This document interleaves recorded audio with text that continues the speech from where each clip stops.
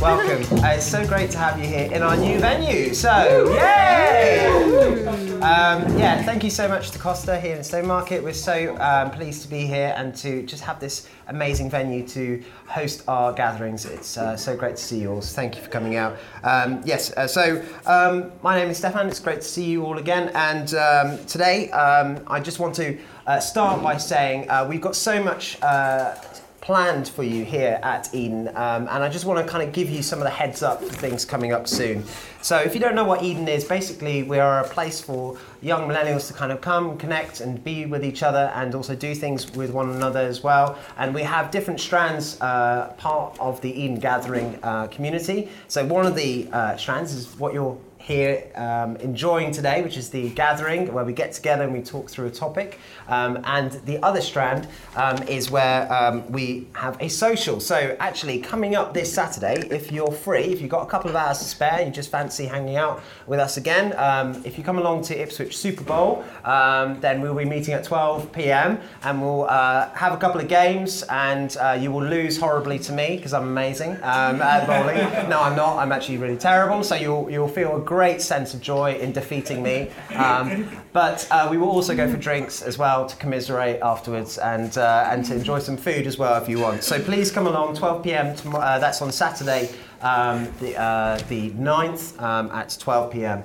Super Bowl Ipswich. Okay, so that's a social, and also coming up as well, we have, of course, our podcasts, which are released every Monday. Have we got some podcast listeners in the room today?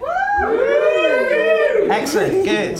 Because my pod just dropped recently, and if you didn't listen to that, then I no longer like any of you, okay? No, but genuinely, we love the podcast. It's such a great way to actually just, give people a slice of what Eden's about every week and to allow people to enjoy that in the comfort of their homes, on their laptops, phones, on their way to work or back from work. I just think it's great. So I hope you're enjoying it. Please continue to share and subscribe to all of that. And finally, as well, I don't know if you know, but we have here in the room this evening, we have Josh Goddard, who heads up our Eden Axe brand. And Josh does a fantastic job organising lots of really great events for us to get involved with. And we are going to be meeting on November the 30th, okay? And we are going to be in Bury. So if you're local to Bury, then this is a perfect occasion for you because we're going to be handing out hot chocolates to the residents of Bury, which is a really lovely thing to do. Ooh, yeah, hot chocolate! Yes, we love hot chocolate.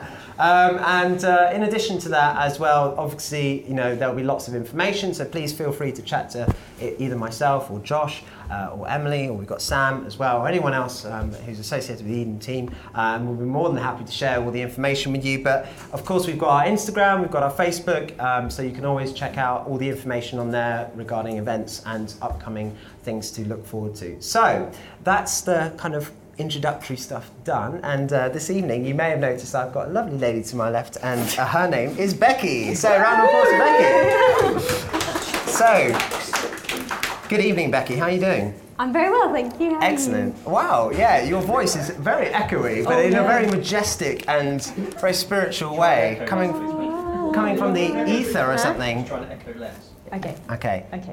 So, Becky, it's so great to have you here.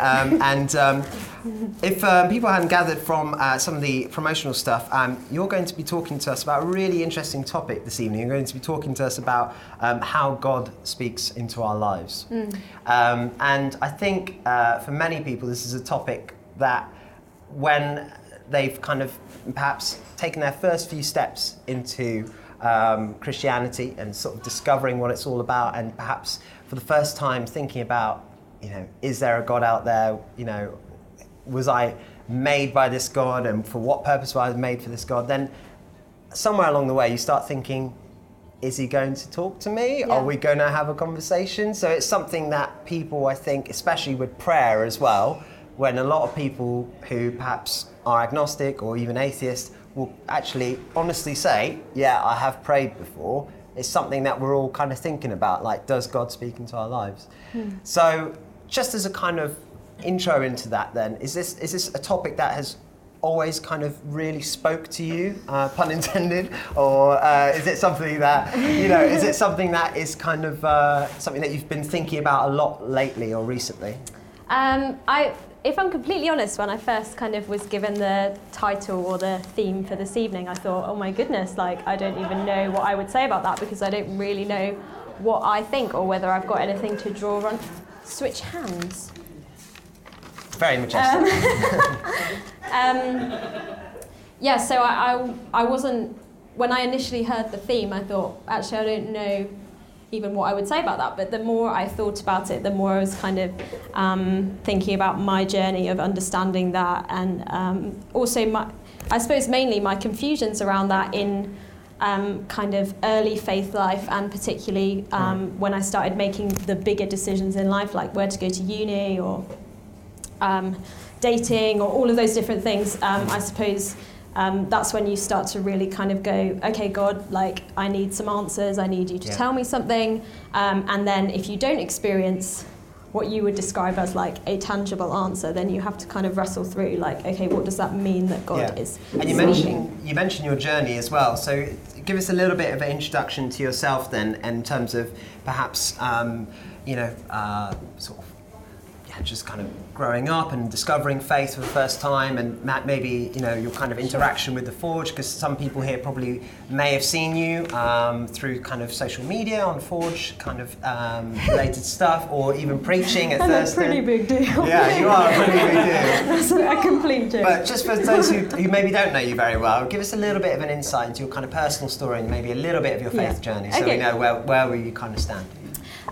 So I was brought up in a household, mum was a Christian, dad was not, but dad was very sympathetic to it, so we went to church every Sunday. I grew up in a what they would describe as very modern Church of England church, but what I would describe as quite a traditional church, with a small group of young people around me who were a bit older than me, who were very kind of influential in my kind of journey into owning faith for myself.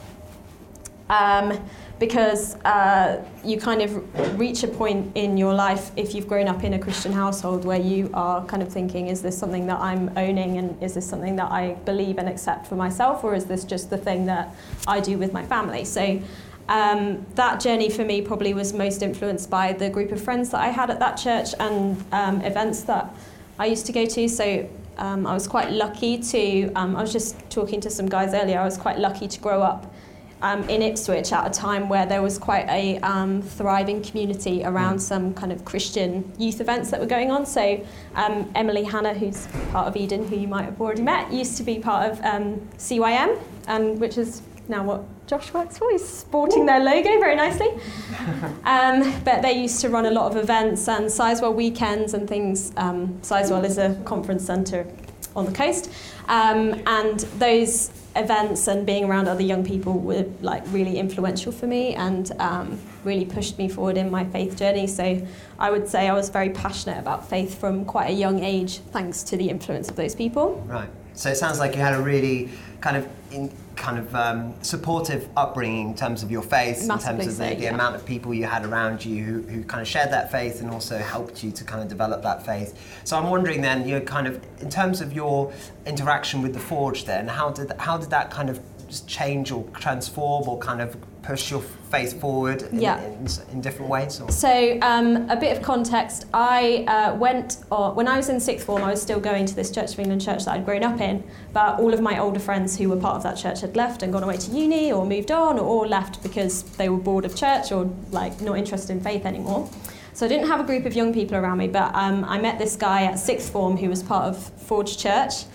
And I decided he invited me and a group of others along to this weekend away that they were doing, and went there, and long story short, met a guy, this is as always happens. Yeah. And he asked me on a date, and that was very nice. We went on a date, went on another date, and he was like, oh, do you want to come along to a Forge church on a Sunday?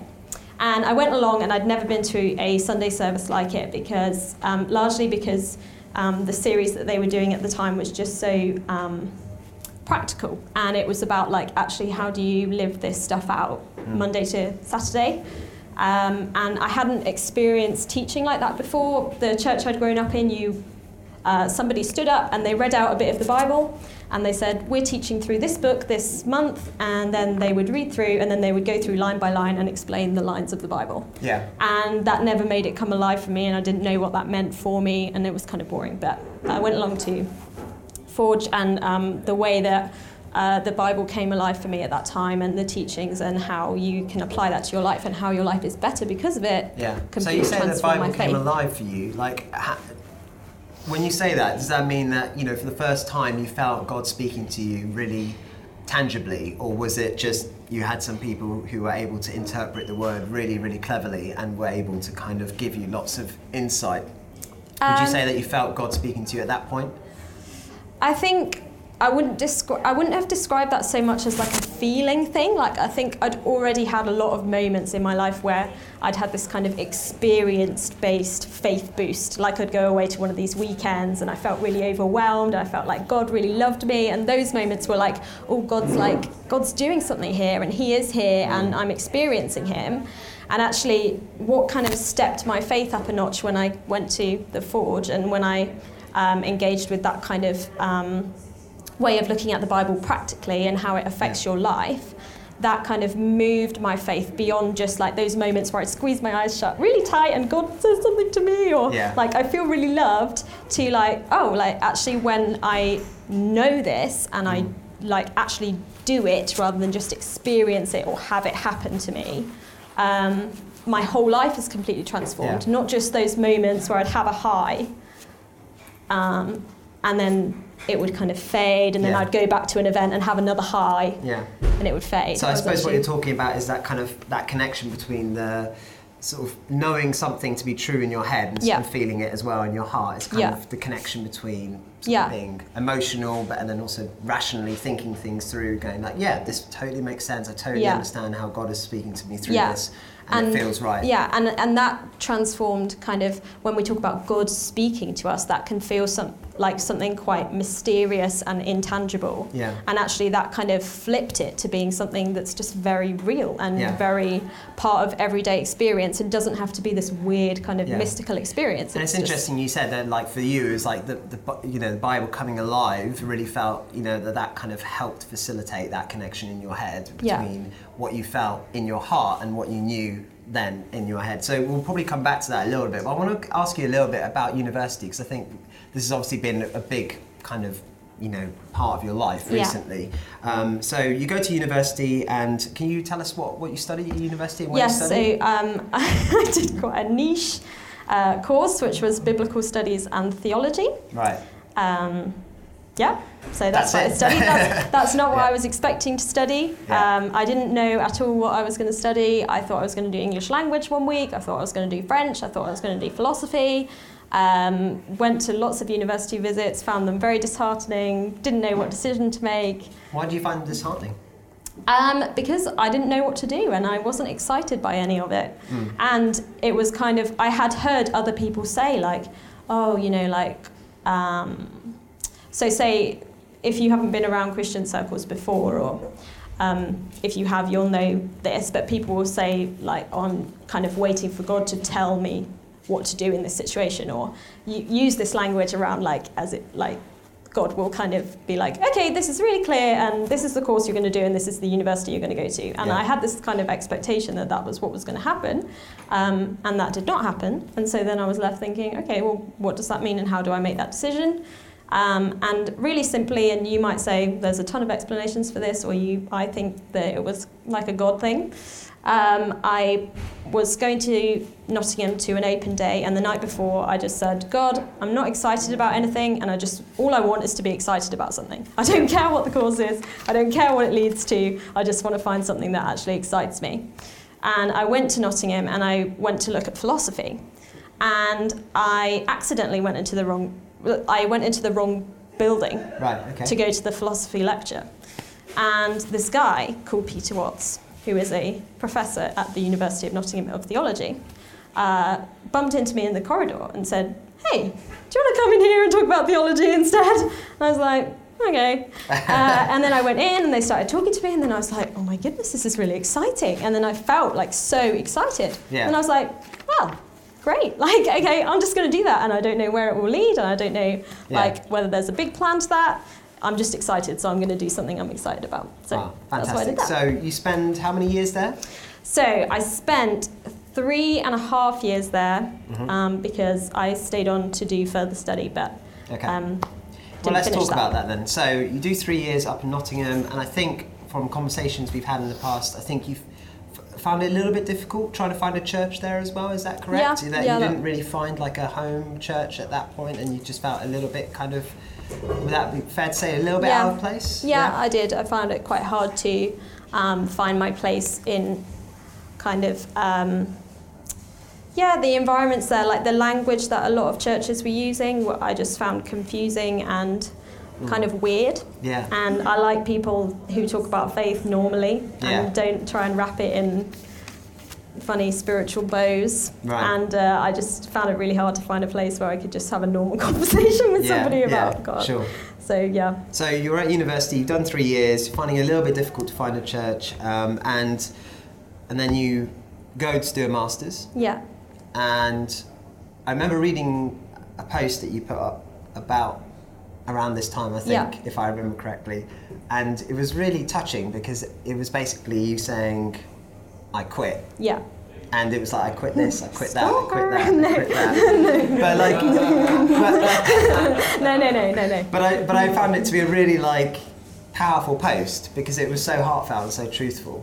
So can you tell us a little bit about the background of that and how maybe at that point with your masters and withdrawing from your masters, you felt God sort of speaking into that time? So that post was a product of a lot of kind of undoing that happened in my life in that year. So I went into my masters having I did well at university and I loved it, and a lot of my professors kind of praised me for what I had done and said, you've got to do a masters, it'd be a waste if you don't. And I thought, wow, that I should do that because you've got to seize every opportunity that comes and be the best that you can be. So I stayed on, and it wasn't anything like I thought it was going to be. The course I was on was quite isolating. There were a few circumstances around it that weren't the way I expected them, but the biggest thing that I realised is that my academic achievement and what I could produce and the essays I could write had just become everything to me. And they were my source of validity and value, and particularly I'd encountered a few problems in my degree. If you don't come from a Christian background, this sounds so strange because we're so far beyond this in the rest of culture, but sometimes in Christian circles or it's quite big, I suppose, in the theology world, being a woman is still something that you have to kind of like prove yourself that you can still speak, that you can still have any kind of authority as a woman, because it's a male-dominated area. So I'd encountered a few problems where I felt like because I was a woman, I was being kind of shunned almost, or like you shouldn't say stuff like that, or you shouldn't be leading or whatever. And for that reason, I had clung on to the fact that I did well in essays and I did well in my course to make me go, okay, this proves to everyone who says a woman can't do this that I can do this. And so all of these circumstances were going on, and I was just realizing I have placed all my value and achievement and everything in the wrong place. I'd sacrificed everything on the altar of study, so relationships, community. I didn't go to church anymore, even though my faith was still like a huge part of my life. I'd stopped going to church, and I just thought, do you know what? Like, I know that this isn't the life that God intends me to live. I know that at the moment I'm not best positioned to follow Jesus the way that I believe I should follow him. So it's really interesting you say that, because you said I know, so I want to kind of pick into that a little bit, because I think we all end up in a situation one way or another where basically we're going to, without realising it, start worshipping something you know, whether it's work, whether it's family, whether it's friendships, whether it's, you know, partners, whether it's, you know, activities or things or hobbies that we have. I think, you know, certainly from a Christian perspective, I think you can kind of see how that can end up getting in the way of a real relationship with God. So did you come to a point where you realised that your relationship with God at that point was just not where it was meant to be, and that you felt that you had to make a kind of a distinctive kind of change and a break from what you, in your own words, had kind of, you know, sacrificed everything on the altar? Is that fair to say? I think for me, it wasn't, there was no lightning bolt moment. Okay. I made my best guess at the time based on people who were speaking into my life and saying, everything's a bit of a mess and you're stressed all the time. And so people speaking to your life. So yeah, that was huge. When I talk about like, what is the will of God for my life, that for me will always be based on what I know about Jesus and what is in the Bible, particularly in the New Testament, so the second half of the Bible. And so looking at things like, well, Jesus always taught that people are the most important, the person in front of you is the most valuable thing in the world. And I was not treating people like they were the most valuable thing in the world. Right. I was treating my laptop like it was the most valuable thing in the world. And so there was almost like a biblical truth coming out at you at that time as well. Massively. But for a long time, I toed and froed on that decision of should I withdraw from my master's or should I stay on? Because I was terrified of making the wrong choice. Like, what if I do the thing that God doesn't want me to do? What if I do the thing that isn't in the plan or isn't, you know, and even if you don't believe in God, you might still have that idea that there's like a plan or have a plan, this is what I'm going to do, this is how everything's going to work out, 5 years plan and everything. And if I'm completely honest, I just came to the conclusion that the decision of whether to stay or go was a secondary decision to the decision of like, okay, what am I going to put first? What am I going to prioritize? What am I going to allow to govern my life? And I decided my best guess, and it was quite honestly a best guess at the time, was if I withdraw from my master's, I think I will be better positioned to prioritize the things I believe I should prioritize. And that was really scary. And I had a month where every morning I woke up and I was going to stay, and then the next morning I woke up and I was going to go, and I was in complete bits, and I was terrified. Constantly, and I was really terrified of the decision, but it's been worked for good since then. So on reflection then, was it the right decision? I mean, I imagine yes, but... I would use that language, that it's been worked for good, and I have no idea what would have happened if I'd have stayed, and there are days when I think, oh, what could I have done? And when things are tough, in like the life that I'm in now since I've left, I think, oh, this wouldn't have happened if I'd have just stayed in my master's. But it's just been amazing to see how like something that I had put so much value on, and I thought, you know, all my life plans and my future plans were based on the fact that I was going to be and have an MA after my name, you know, and letting that go and realizing that like things can still be worked out of that, and that's been amazing. And so you mentioned a couple of things, so just pick out. So you heard from people speaking to your lives. So I imagine this was like family, friends, people you trust and things like that. And you also felt like biblically, were you reading the Bible at that time? You felt like things were coming out at you from the Bible that were kind of saying, you need to get your act in order, you need to kind of reconsider things, and you need to, or was it just kind of things from like in your head that you'd kind of processed over time? I think I would describe it as what I would say is self-talk. So from what I, because obviously I studied the Bible for 3 years, so I couldn't really get away from reading it all the time. So that was really good for me, because that meant that I kind of, a lot of the stuff got embedded in my head, and that meant that when I had those moments, I would self-talk and I would remember like bits of the Bible or stuff that Jesus did and be like, okay, this is not like the way that I should be thinking about this, I should be thinking about it like this.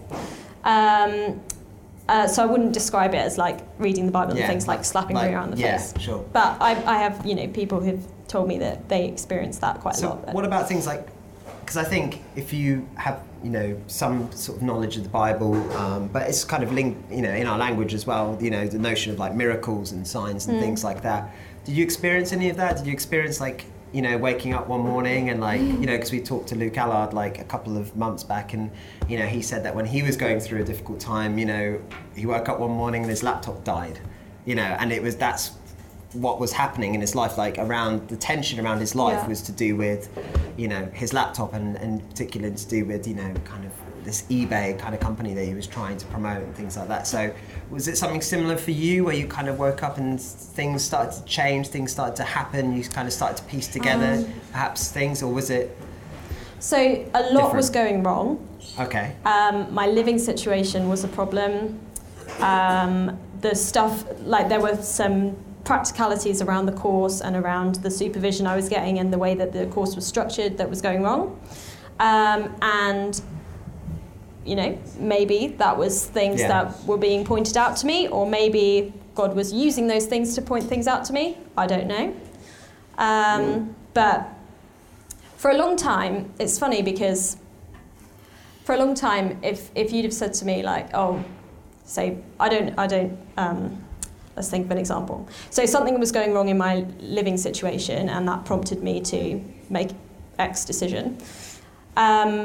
And if you're not a Christian, you say, well, it's a coincidence. Like, that's completely explainable. How do you make sure it's not a coincidence in a way? And then it struck me. I was like, well, just because it's explainable, it doesn't mean it's not God. And like, I think I'd kind of put God into like, well, God's only doing something if it's unexplainable. Right. And like, oh, well, your laptop died. Well, you know, laptops die. Like, that's not like. And if you're not a Christian, you would say, well, that's completely explainable. But I think suddenly I'm realizing, like, God is part of our whole reality and using things all the time, like people and conversations and moments to teach us and direct us and love us. Yeah. And just because it's explainable, it doesn't mean it's not God. And also, it's faith building to see God in those things. You know, even if you can't be 100% sure. Like, I never thought about that because I think we often do actually think God's only unexplainable. Like he's just completely mysterious. You don't have any idea of what's going on, and he's kind of like pulling the strings from behind the scenes, and then we might get a glimpse of things every now and again through like a thunderbolt moment or a sign or a miracle or something like that. But actually, it's probably just a series of very explainable things. It's like, maybe you shouldn't be doing that, or maybe that isn't right for you, or maybe you need to restore that relationship or repair, you know, that relationship in your life in some way or another. I think, because something that one of my professors used to say at university, I did this great, sorry, this is a tiny bit of a tangent, but I think it's cool. I did this great module on Darwinism and the theology of Darwinism, it was called. And the professor who did it, he was absolutely awesome. And he talked about the secularization of reality, which basically means everything that's supernatural and everything that's abnormal and everything that's miraculous is God stuff, and everything that's normal and natural and material and we can see is not God stuff, it's secular stuff. But actually, like, God is a God of the natural, like he made the natural, and all of those natural experiences and normal things and not miraculous things are still like full of God and his character. Absolutely. That's a tangent. No, but it's fascinating because I think that's a discussion certainly we can like continue afterwards as well, because I think, you know, if anyone knows me, I love talking theology, so I'm sure there's lots of people. And in any case, I was going to ask as well, like, so it seems to me like a lot of what you're saying is that basically God speaks to us in loads of different ways. It's through people, it's through the Bible, you know, it can be through perfectly explainable things that happen in your life, which, you know, some people might argue, well, you're choosing to interpret that as God, and you're not really kind of examining it as what it is and kind of thinking about it. But as you've already said, just because it's explainable doesn't mean it's not God, you know, insofar as something that is unexplainable, you would associate as God. So I wonder then, what other faculties do we have in order to kind of test that it's God? Because I'm sometimes I'll be sitting, you know, thinking to myself like, maybe it is God. Maybe God is telling me to do this, or maybe I'm just thinking about something differently for once, and maybe I need to like act on something, or, you know, maybe it's a relationship, or, you know, that I'm not really sure about, or maybe it's, you know, maybe a financial situation where I think like, oh, actually I've got less money in my bank account. Maybe I should stop buying so much stuff, you know, or is it, you know, when, for example, you know, you kind of say a prayer and you think like, oh, I really hope God answers this prayer because it'd be really good, and then, you know, something happens, or for that matter, doesn't happen. Like, I'm always wondering, what's the litmus test? How do you know if it's God kind of putting his thumbprint on it? You know, it's like, yep, that's me. You know, how do you know that? How do you know that God's speaking to you? I don't know.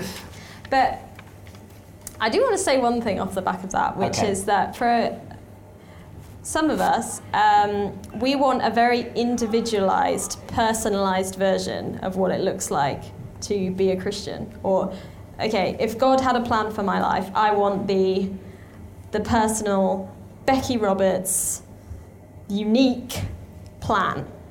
Now, you know, you are completely unique and I'm completely unique, and the circumstances we will experience, like, no one's going to live there'll never be another you, and God's plan and purpose for your life is deeply personal, in that, you know, that, like, Jesus said the hairs on your head are numbered by God. Like, he knows you that intimately. But actually, when it comes to, like, how to live, the primary call on your life is to follow, and in everything to follow. Now, what does that mean? Well, I think that getting to know Jesus through the stories that have been faithfully handed on to us by people who were there, who saw him, who followed him, who loved him, who doubted him, who were convinced by him, that is the best way to wrestle through God's will for your life. And that covers so much, relationally, financially, personally, spiritually, all of those things. Would you say that the Bible is complete in that sense, in terms of a guidebook for life? I would say that the principles that are laid out by Jesus, and as people unpacked what the way that Jesus taught people to live in their context, the principles, as in not the personalized version, but like what's underneath that, are almost exhaustive. Like, love God with everything, love one another. And my favorite preacher, Andy Stanley, always says, in every circumstance, ask this question, and only this question: what does love require of me here? And that's pretty exhaustive. Like, if you actually do that in everything, it covers kind of a lot of stuff. So anyway, you might be thinking, well, actually, that's not that helpful for, like, I just want to know about this specific decision. I think most people who probably, you know, wouldn't label themselves as Christian, you know, maybe kind of sit in a kind of agnostic kind of camp, or maybe have some kind of openness to an idea that something kind of outside of reality that is kind of governing things. You know, this sort of, if you look at the natural world, there's kind of that fine-tuning argument, everything seems to work so beautifully in harmony.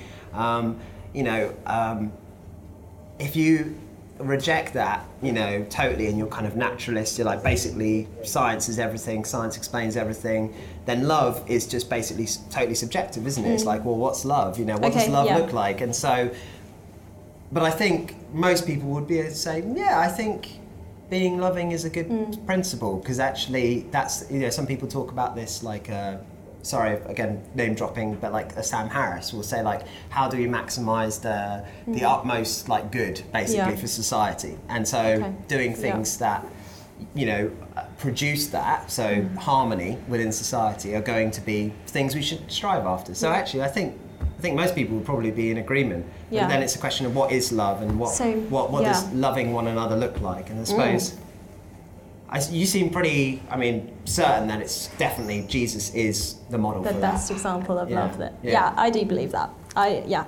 And I think that's a great thing for people to wrestle with.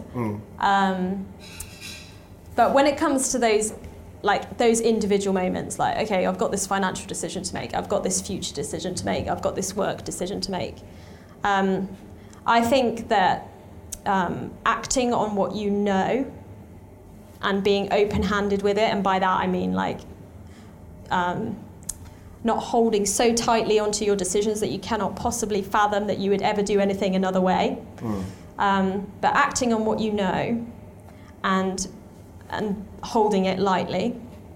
What does that mean, holding it lightly? What does that mean? Does that basically mean just keeping an open mind to things changing? Yeah, I think so. And being not putting everything. It has to be this thing. It has to be this job. It has to be this decision, or everything else is out. Does that mean sometimes we mishear God as well then?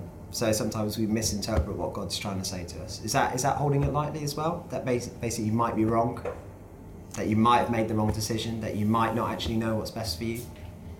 Would that be encompassed? I wouldn't want anyone to get tied up in an existential angst that they might be doing the wrong thing. But that's kind of the point that I'm trying to make, is actually I think that we're obsessed with this, like, there must be one idea and one decision and that's the right, and actually the first call on your life is to follow.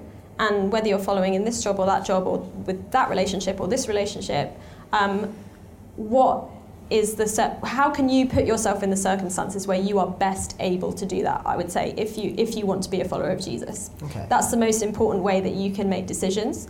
And then also I think trust, first of all, in the fact that God has created you to be able to make decisions and discern, and also that if there's something so important that you absolutely have to do it, if you are seeking God and you are seeking his will, he will lead you into that. So, okay, I'm going to take this one step further then. If we take the character of Moses, right? So Moses, if people don't know, he basically finds his way into an adoptive family. He ends up, in the Egyptian court. He becomes a prince, and he kills a slave master, and he's then basically driven into exile. And he goes and spends about 40 years in the wild as a shepherd. And then one day he comes across this burning tree, and it's the God of Israel who's speaking to him. Mm-hmm. Now it's interesting to me because I think sometimes as a Christian we have this kind of, especially in the 21st century, this kind of sense of, well, that was in the Old Testament, that God used to speak to us that way, and now things are different, and obviously we have the personage of Jesus, God, man made flesh, but I still think, why don't we have those burning tree moments anymore? And why doesn't God appear to us in those ways? And maybe just as personally, but I feel sometimes, others will probably ask the same question as well. It's why doesn't God appear to me in the ways that I read he appears in the Bible to people, in the form of a cloud or something like that, or all the different kind of descriptions that we're given of God. Have you ever thought about that? Have you ever thought about why doesn't God speak to me in more visible ways rather than kind of in these really subtle ways? I think because especially if you're a non-Christian as well, you might be thinking that yourself. It's well, if God really wants to speak to me, why is he not going out of his way to find me? I'm not saying that's not the case, but yeah.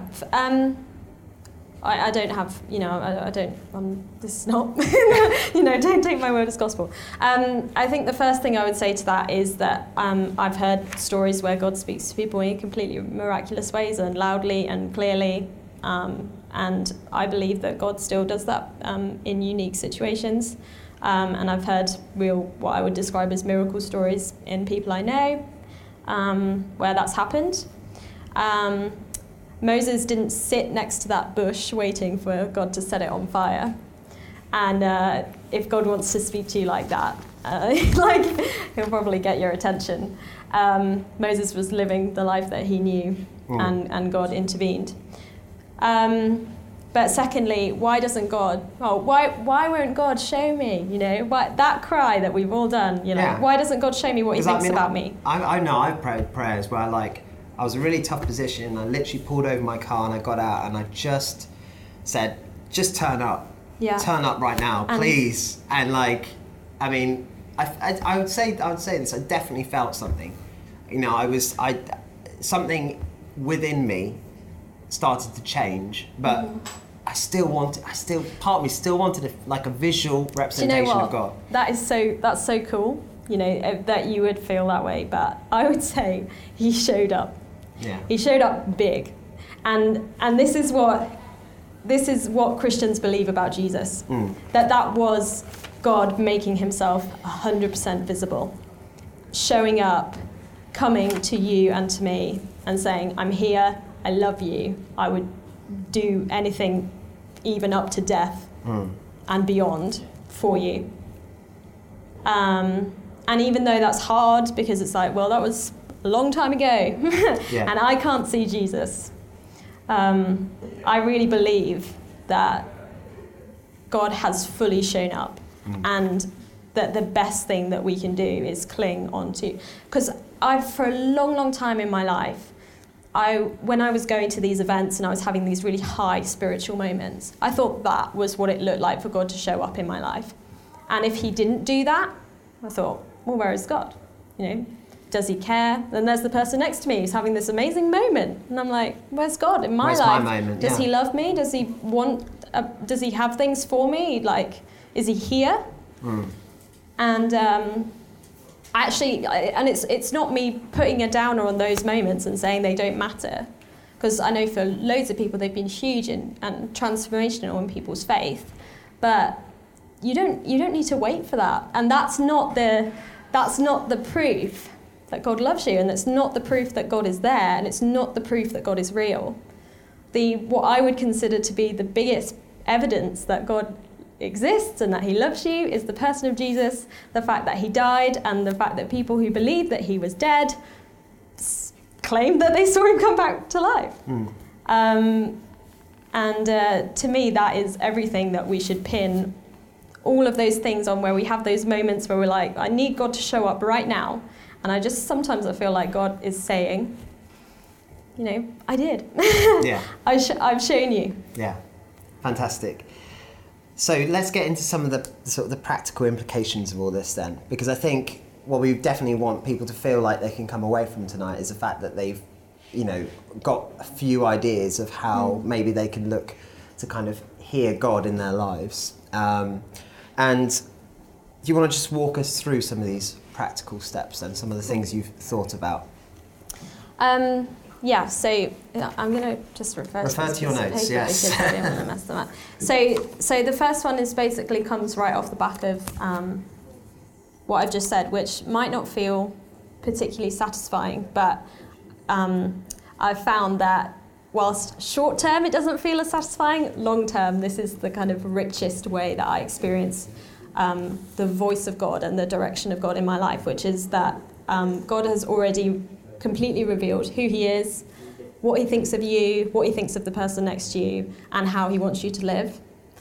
And you get to access that by engaging with the Bible, which I know is a complicated book and a difficult book, but if you can find resources and ways and people who can help you to unpack that in your life, you won't regret it. And in the person of Jesus. And even if your first step was to engage with the story of Jesus for the first time, or talk to people about who Jesus was and what you think Jesus means, that is the best step you can take if you want to, if you have that, like, I need to know what God wants for my life, because that has there's already a ton of stuff you can know without waiting for him to lightning bolt you. Yeah, sure. So the other thing you've mentioned to me before as well is this notion of, if you're waiting for God to speak to you about something specific, what do we do then? So that would be my second point, which is as you do that, as you follow, as you try to live your life according to the principles that Jesus taught,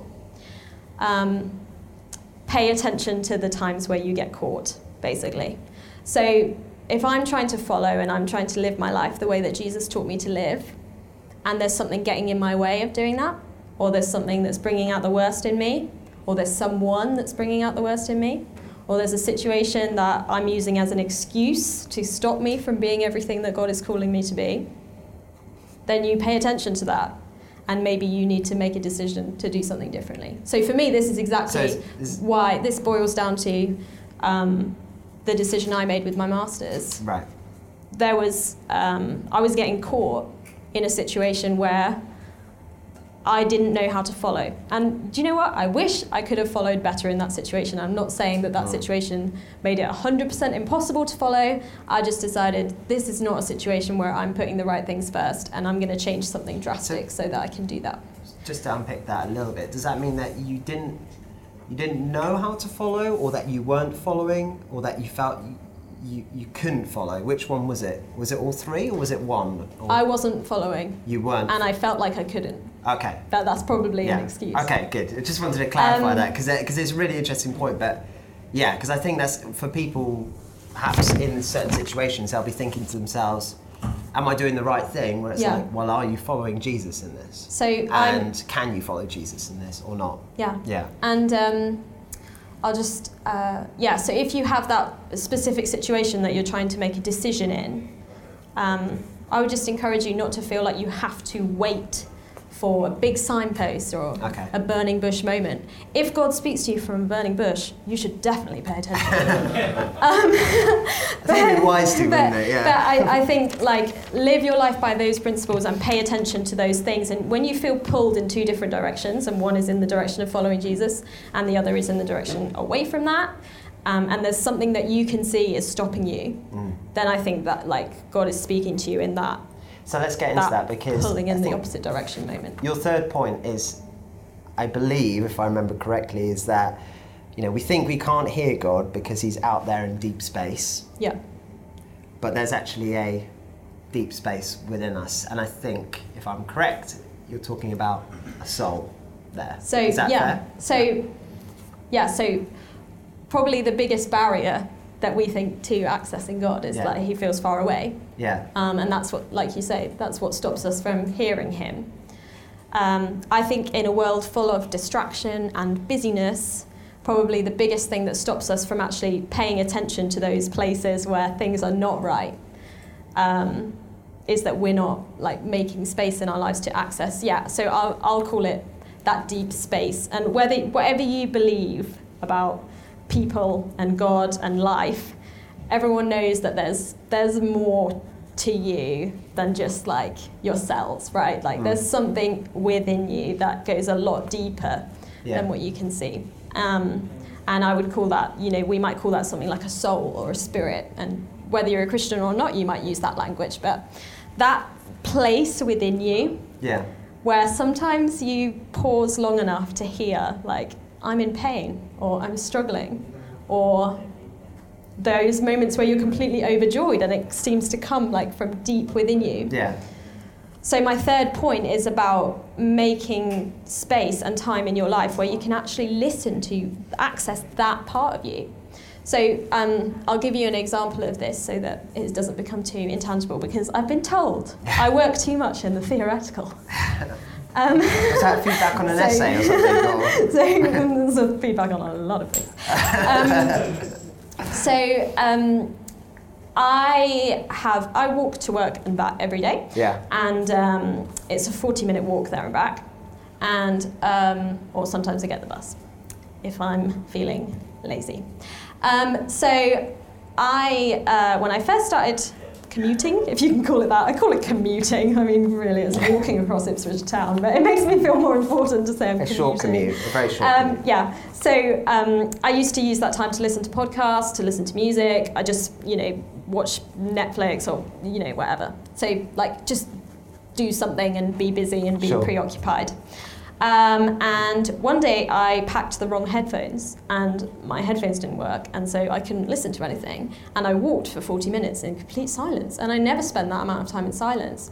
And on that walk I realised so many things about stuff I was finding difficult at work, moments where things seemed to be going wrong and I didn't really know why, stuff that I was struggling with, and blah blah blah. And by the time I did that kind of self-talk thing that I talked about very briefly earlier, where I was, like, thinking about those things and, like, what does God say about that, and what does God say about that? And by the time I got to work, I was like, I'd had, like, a revelation, and things were starting to shift in my mind, and I realised, like, in all of the distraction and busyness, I wasn't listening to what was going on in there, Right. and therefore I wasn't listening to what God would say about it. Right. And so I was just living in these things that I was struggling with and not allowing. So it's almost like you're cluttering yourself up to the Yeah. point you couldn't hear through all the noise. Yeah, exactly. totally. And I think all of us have that. And so maybe it would be a case for you of finding that time where you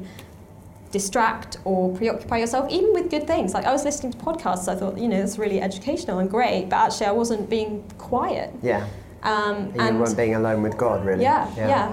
And so if you can find those moments, whether you're a Christian or not, where you can just turn off the noise and the distraction and actually pay attention to what's going on in there. Yeah. Because there's probably something that is going on that you might need to listen to.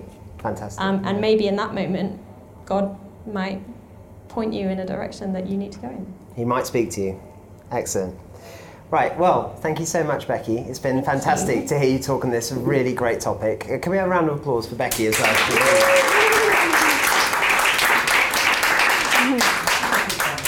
Okay, so thank you so much for joining us. Obviously, this event continues, but if you're joining us via the podcast, then this is where we leave you. Thank you so much for tuning in, and please do tune in next week and next Monday for the next pod, and do join us again for the next Eden event. Which is when, going to be next year. Which is the December the 5th. So we'll see you then for our Christmas event, and same place, same time. Look out for us on Instagram, Facebook, and more information to come soon. And we look forward to seeing you then.